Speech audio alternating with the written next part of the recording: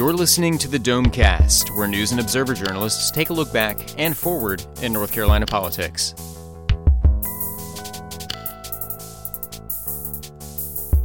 Hello and welcome to Domecast. This is Jordan Schrader of the News and Observer hosting this week. And with me are Colin Campbell of the North Carolina Insider and Lynn Bonner and special guest Craig Jarvis of the News and Observer. I've already forgotten my name. Craig Jarvis. Greg, is that, who was it? So Craig hasn't been on in a few episodes, and Craig, tell him what your new assignment is that is keeping you away from your many avid listeners at Domecast. Well, sure. I'm covering what used to be kind of a business beat, but now it's a little less traditional business. But it's commercial real estate and retail and kind of the general concept of growth and development. And there's a whole lot going on. I can tell you that, and it feels a lot less stressful than covering the State House. You have a lot of people who want to talk to you and have their news aired. That's right. They all like us. They're clamoring for our attention, and anything we write would be great. I don't think I've gotten a single complaint yet.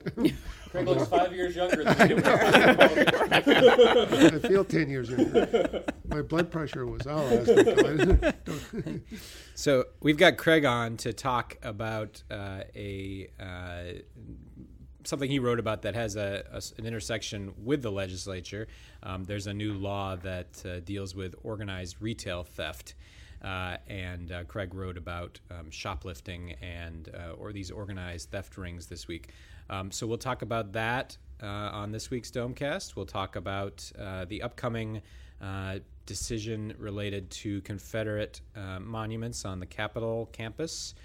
And we'll talk about unaffiliated voters overtaking Republicans in the ranks of registered voters. But first, Colin, this week was the week that the committee that's dealing with judicial redistricting met. In addition to all the congressional and legislative redistricting, we've also got this effort in the legislature to redraw the districts of judges and DAs. So this came up during the regular session, and it resurfaced with a hearing this week. So what happened? Yeah, so this was the very first meeting of the Judicial Redistricting Committee. The person in charge of the committee named to chair it is Justin Burr, the representative from Stanley County, who first floated this proposal to redraw judicial districts back in June at the very end of the session, and it didn't quite pick up a whole lot of traction initially as the session was winding to a close. But now he's got this long committee process where he started out, this is going to be sort of a weekly meeting thing. They've scheduled ones for the next couple weeks, I think.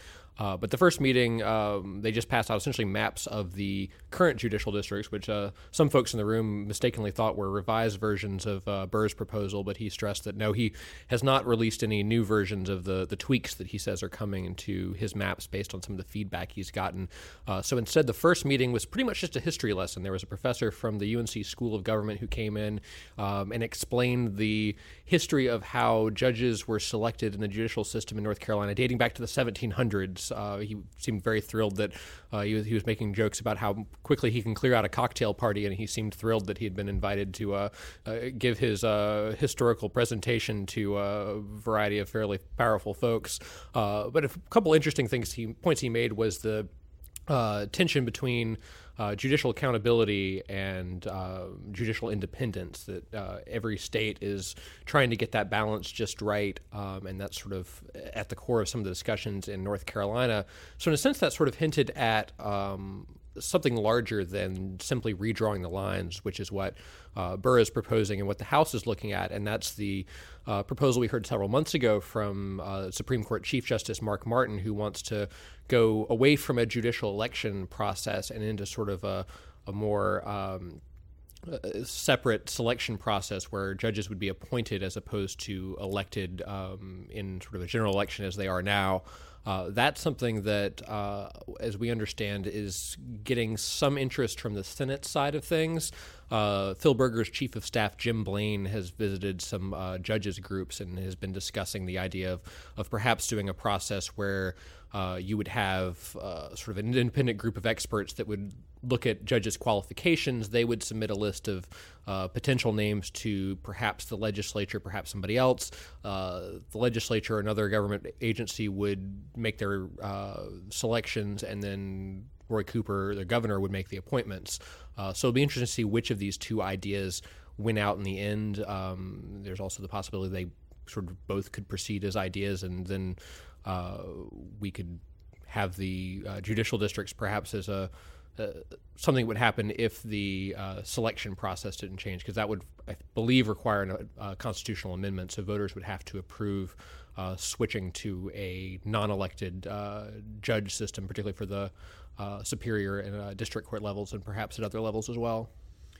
Okay. And what was the reception of these judicial maps if they do go ahead with redrawing the districts? Well, it was interesting. A couple of the legislators asked some pointed questions to Burr about it during this meeting. And, of course, the Democrats are very opposed to redrawing these maps. They feel like this is designed essentially to gerrymander the judiciary so that more Republicans get elected. Burr's response to that in a number of interviews recently has been, well, currently the maps are gerrymandered so that Democrats win, and hasn't been updated in decades, so we need to go in and fix it so that people have a more fair shot at having a voice in who their judges are. We also heard some fairly pointed questions this week from Republicans, including I think one of the Republican lawmakers was concerned about process for redrawing judicial lines. Of course, with the legislative redistricting process recently, there was sort of a multi-step process. They identified their criteria for drawing the lines, then they sent their map drawers out to draw lines based on that criteria, and then they brought back the proposed maps. So there were questions from Republicans about, well, are we going to set a criteria before these maps come out? And Justin Burr was pretty non-committal about that. So you kind of have to wonder if he's just kind of sort of do these maps proposed by himself and not go through the process of actually setting a criteria and getting some sort of consultant like Tom Hoffler to actually draw the maps. Okay. And I should say, as we're recording, Ann Blythe is reporting on a statement from Governor Roy Cooper that responds to the idea of appointing judges rather than electing them. And he was, probably no surprise, very negative about the idea that the legislature would have some role in appointing judges. And he said he'd rather have the people, the voters, continue to elect judges than have the legislature. I wonder what his opinion, though, is on if he was put in charge of the appointments and not the legislature, if that would be okay on his end. He might feel differently about that one. Well, so, Lynn, next week we've got a potential decision, or at least discussion, by a somewhat, I think, obscure panel of people who are going to be deciding whether to move the statues off of the Capitol campus, the Confederate statues, I should say, off of the Capitol campus. And Friday, after we domecasted last week, Governor Cooper put out an announcement asking them to take action. So what does the governor want this historical commission to do? Right. The governor wants the historical commission to agree to move 3 Confederate statues from the Capitol grounds to the Bentonville battlefield in Johnston County. A couple of months ago, right after Charlottesville, Cooper said he was going to ask Cultural Resources to come up with a plan for some of the Confederate statues under state control, and this appears to be it. We don't know yet how much that will cost, and we don't know whether the Historical Commission will go along. We know that there's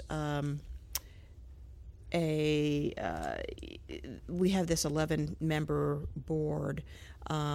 Cooper has appointed 3 of those people, reappointed 1. The rest have been appointed by Governor McCrory.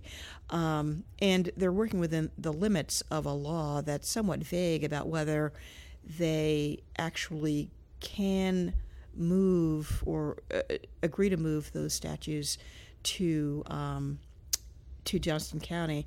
The law says that when statues are going to be moved, they have to be moved to a place of similar prominence, I believe. So I guess the question would be whether the the battlefield is as prominent as the Capitol grounds.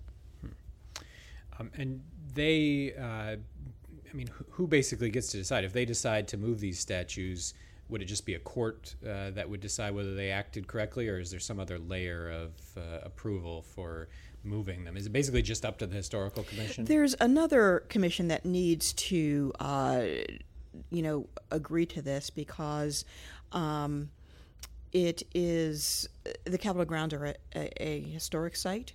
So Cooper has also, or his administration has also asked for approval from another group to do this. From this point on, I don't really know what's going to happen because there is a question whether, the law, whether the commission can do this under the law.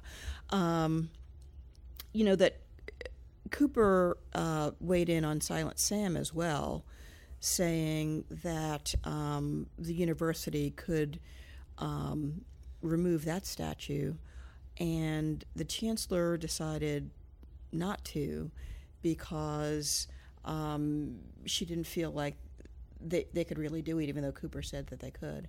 So, it's all really an open question from this point. Yeah, so it's interesting to see how this is going to proceed, just because, as Lynn said, it's a little bit unclear the Historic Commission's role. It'll also be interesting to see if they do decide in favor of Cooper, and I think most of them are actually McCrory appointees, even though the governor appoints all members of the Historic Commission. Whether someone's going to jump in there with a lawsuit and then a judge would decide ultimately. We haven't heard a whole lot about Cooper's plan from legislative leaders. Berger put out a statement that kind of criticized his timing. He announced this on Friday afternoon ahead of the hurricane, and so Berger sort of took him to task for being focused on that issue instead of the hurricane, but didn't really come out in strong opposition to what Cooper was actually trying to do. We haven't heard anything from Tim Moore's office this week. There's also a lot of sort of unanswered questions about Cooper's plan. They don't have a cost estimate. They told me they're still working on that. There's not really a sense for exactly how it would work moving these statues. It's been a really expensive proposition in other places. New Orleans, I think, spent like $2 million on moving the statues there. This could conceivably be somewhat similar because there's that huge one on Hillsborough Street that's one of the ones they want to move. There's also been some discussion on the selection of statues. He picked 3. There are, I think, a total of 5 that have some questionable historical roles. He's not wanting to move the statue of Governor Vance, who was the governor both during and after the Civil War and also fought for the Confederacy. And he also doesn't want to move the statue of Governor Aycock, who was a pretty known white supremacist involved in some pretty nasty stuff around the turn of the century. Of course, would have been a child during the Civil War, but was presiding over a pretty ugly period of North Carolina's racial history. He gets to stay put, and the line from the governor's office about that was they wanted to select statues that were sort of explicitly monuments to the Confederacy, and I guess the individuals here outside of the 3 that they're moving aren't 100% Confederate in what they represent. Okay. Craig, you wrote a story this week with the fantastic headline, "Those Levi's you bought on eBay may have been stolen by a drug-addicted shoplifter." It sounds really like has everything. It couldn't be true, but I guess you could have put in a few more qualifiers, but it actually is true. It pretty well sums up the thing.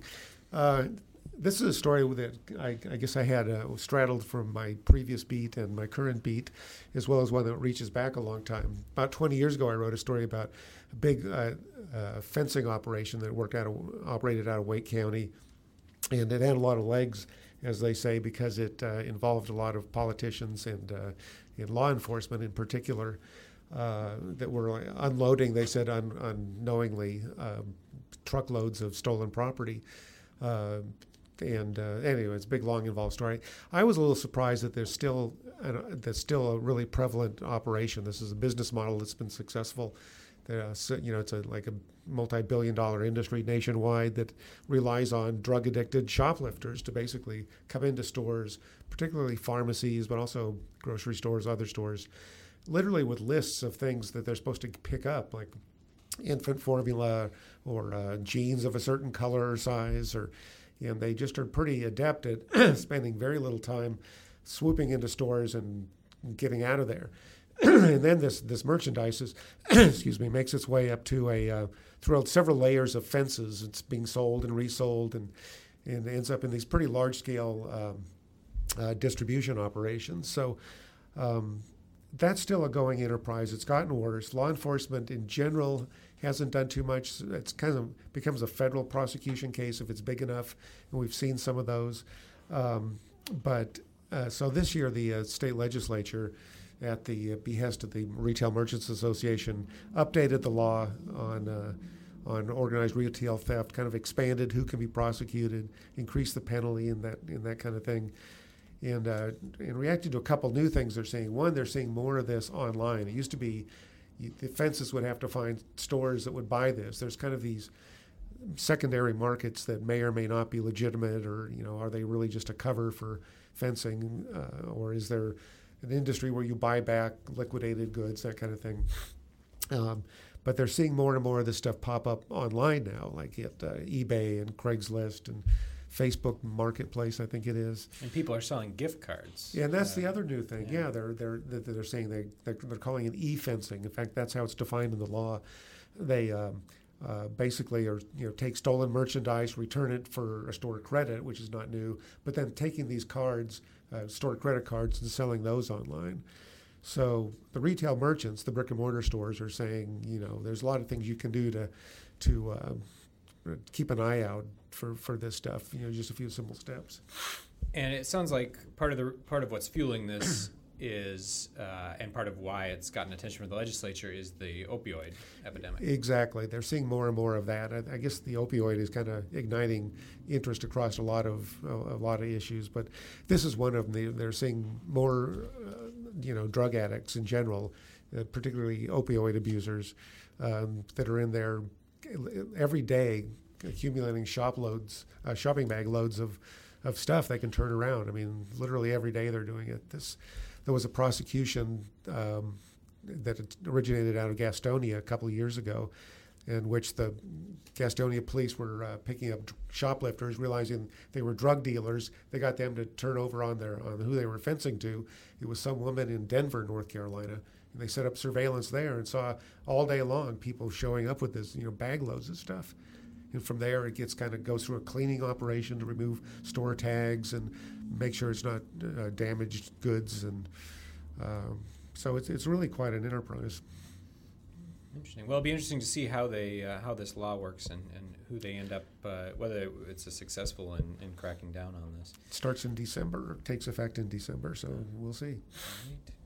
Right.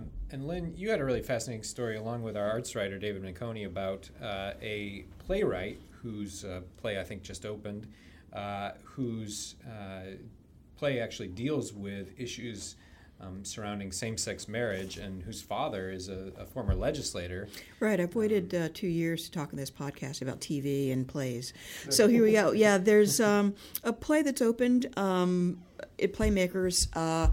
The author is Becca Brunstetter, who happens to be the daughter of Pete Brunstetter, a former state legislator who was a heavyweight in the state Senate when the legislature voted to put the definition of marriage as one man, one woman on the ballot. Through a quirk of, our legislature, Pete Brunstetter's name will always be enshrined as the sole sponsor of that bill, although, that wasn't really what was originally in the bill that he wrote. But why is that? I was it's one of those gutting and re-amending deals where he passed a bill that had nothing to do with gay marriage, got over to the House, and in the special session they took out what he had about Winston-Salem water and sewer or whatever it was, and put in the definition of marriage. A minor amendment. Yeah, it's a minor change. Technically, yes. Sent it back, and then it got on the ballot with his name on it. But he still does not think that he still believes in the definition of marriage as one man, one woman. And his daughter, the playwright, disagrees with that.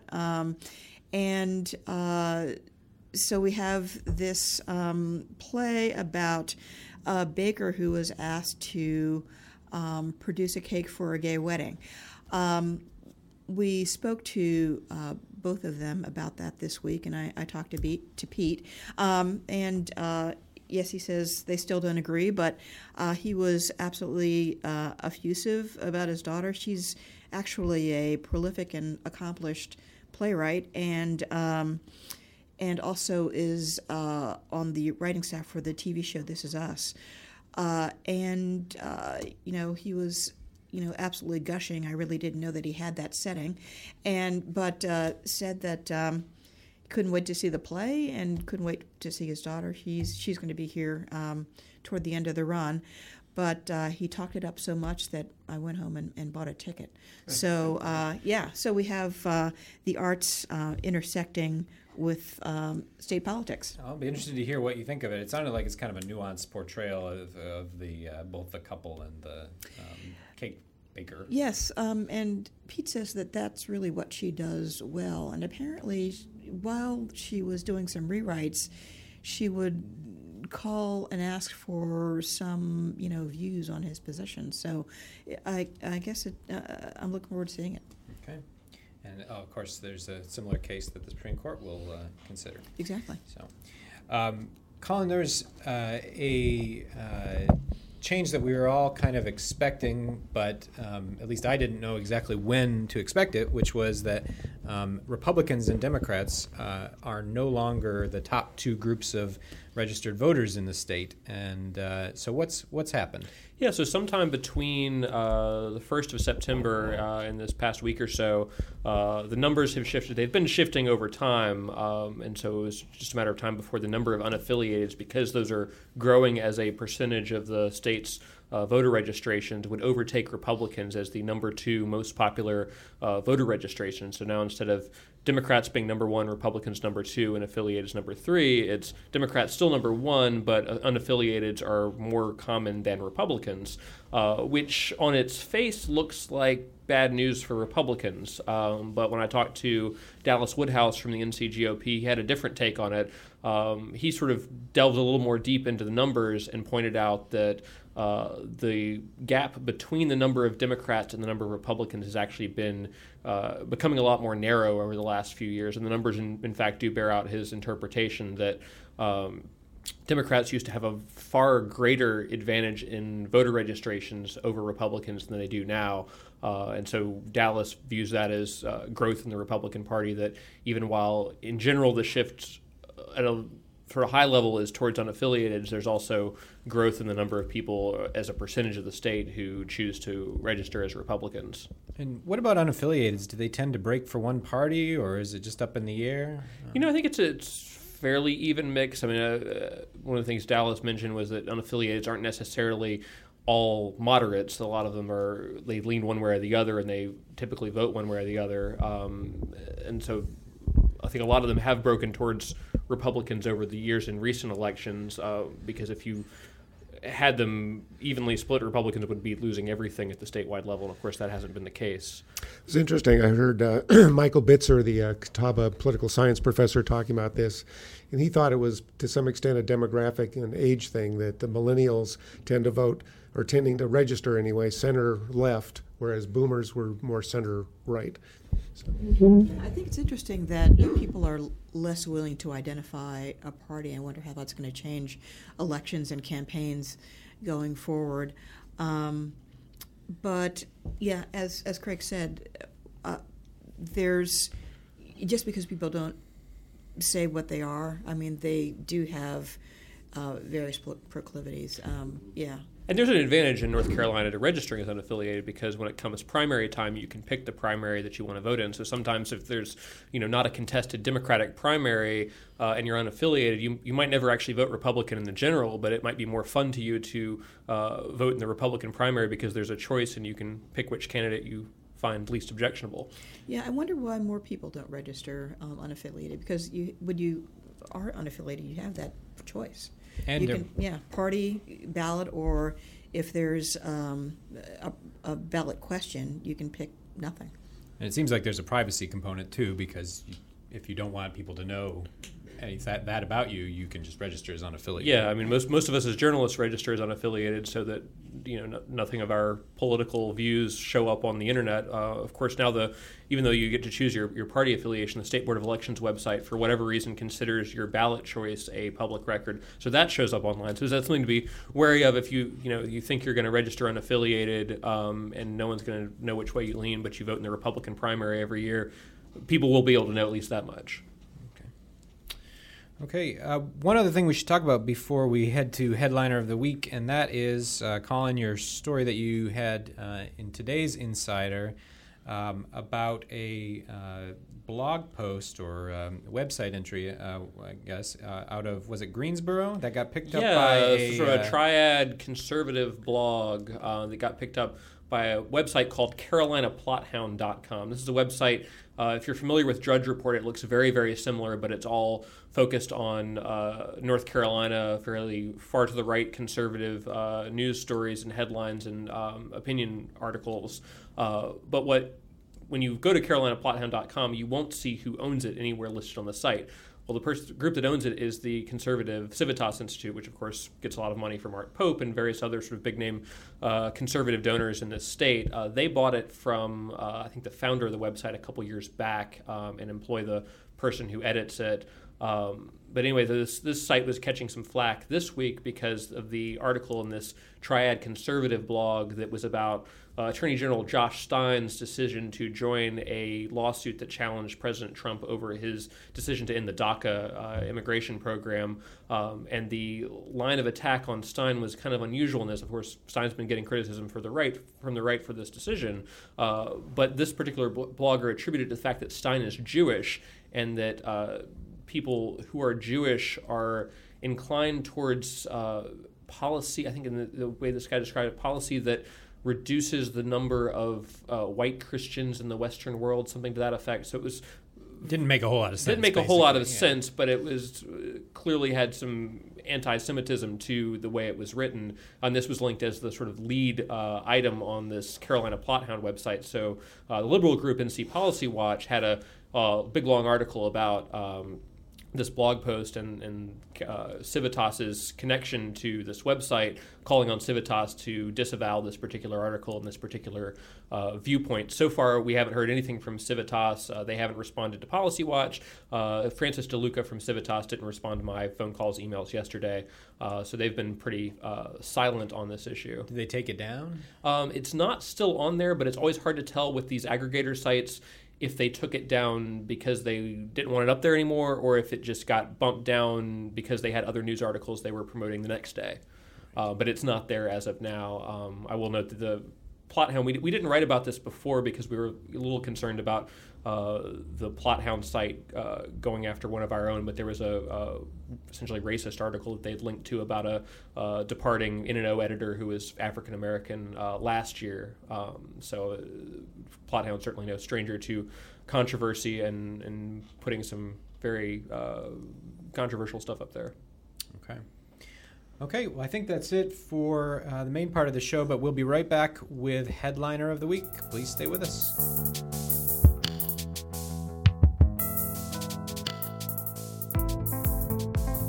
Did you know that North Carolina judges used to ride on horseback across the state to deliver justice? Today, there are more than 1,000 judicial representatives in our state. And through the NCAOC Speakers Bureau, you can request to have a representative speak at your event. Representatives are ready to inform your community about the importance of the North Carolina judicial system, and their visits are completely free. We can't promise they'll show up on a horse, though. Visit celebrate.nccourts.org to request a speaker for your event.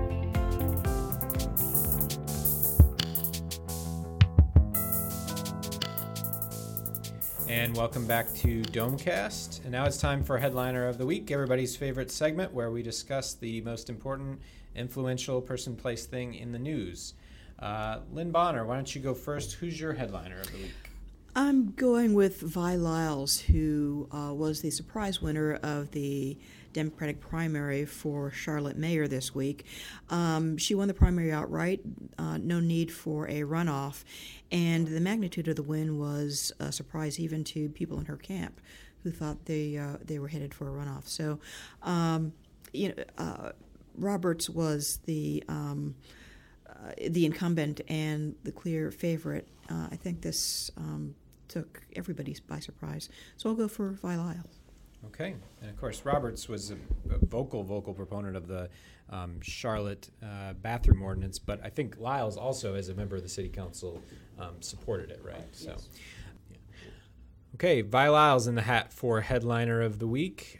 Craig Jarvis, who's your headliner of the week? Well, I haven't been as directly involved in politics as you know as I had been, so I may you may have to help me through this one. But it caught my eye that Thom Tillis came out this week in favor of getting rid of some of the roadblocks to marijuana research, saying it's a national issue. We need to figure it out, kind of like a FDA sort of thing. So Thom Tillis.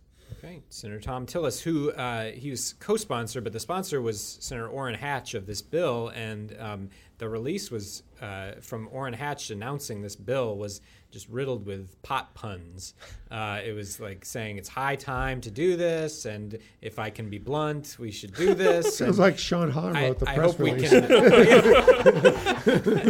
The Libertarian candidate who made no apologies for smoking pot.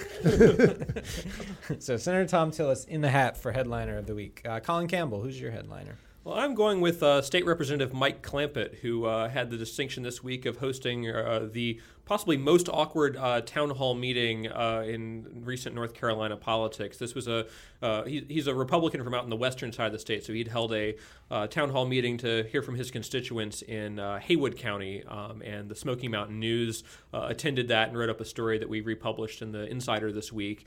It was attended by about 8 or 10 people, so there's this great picture of this big auditorium that he had rented out for this, and him standing on a row of chairs in front of a single row of chairs with people in them, and apparently it was not a very friendly crowd towards Representative Clampett.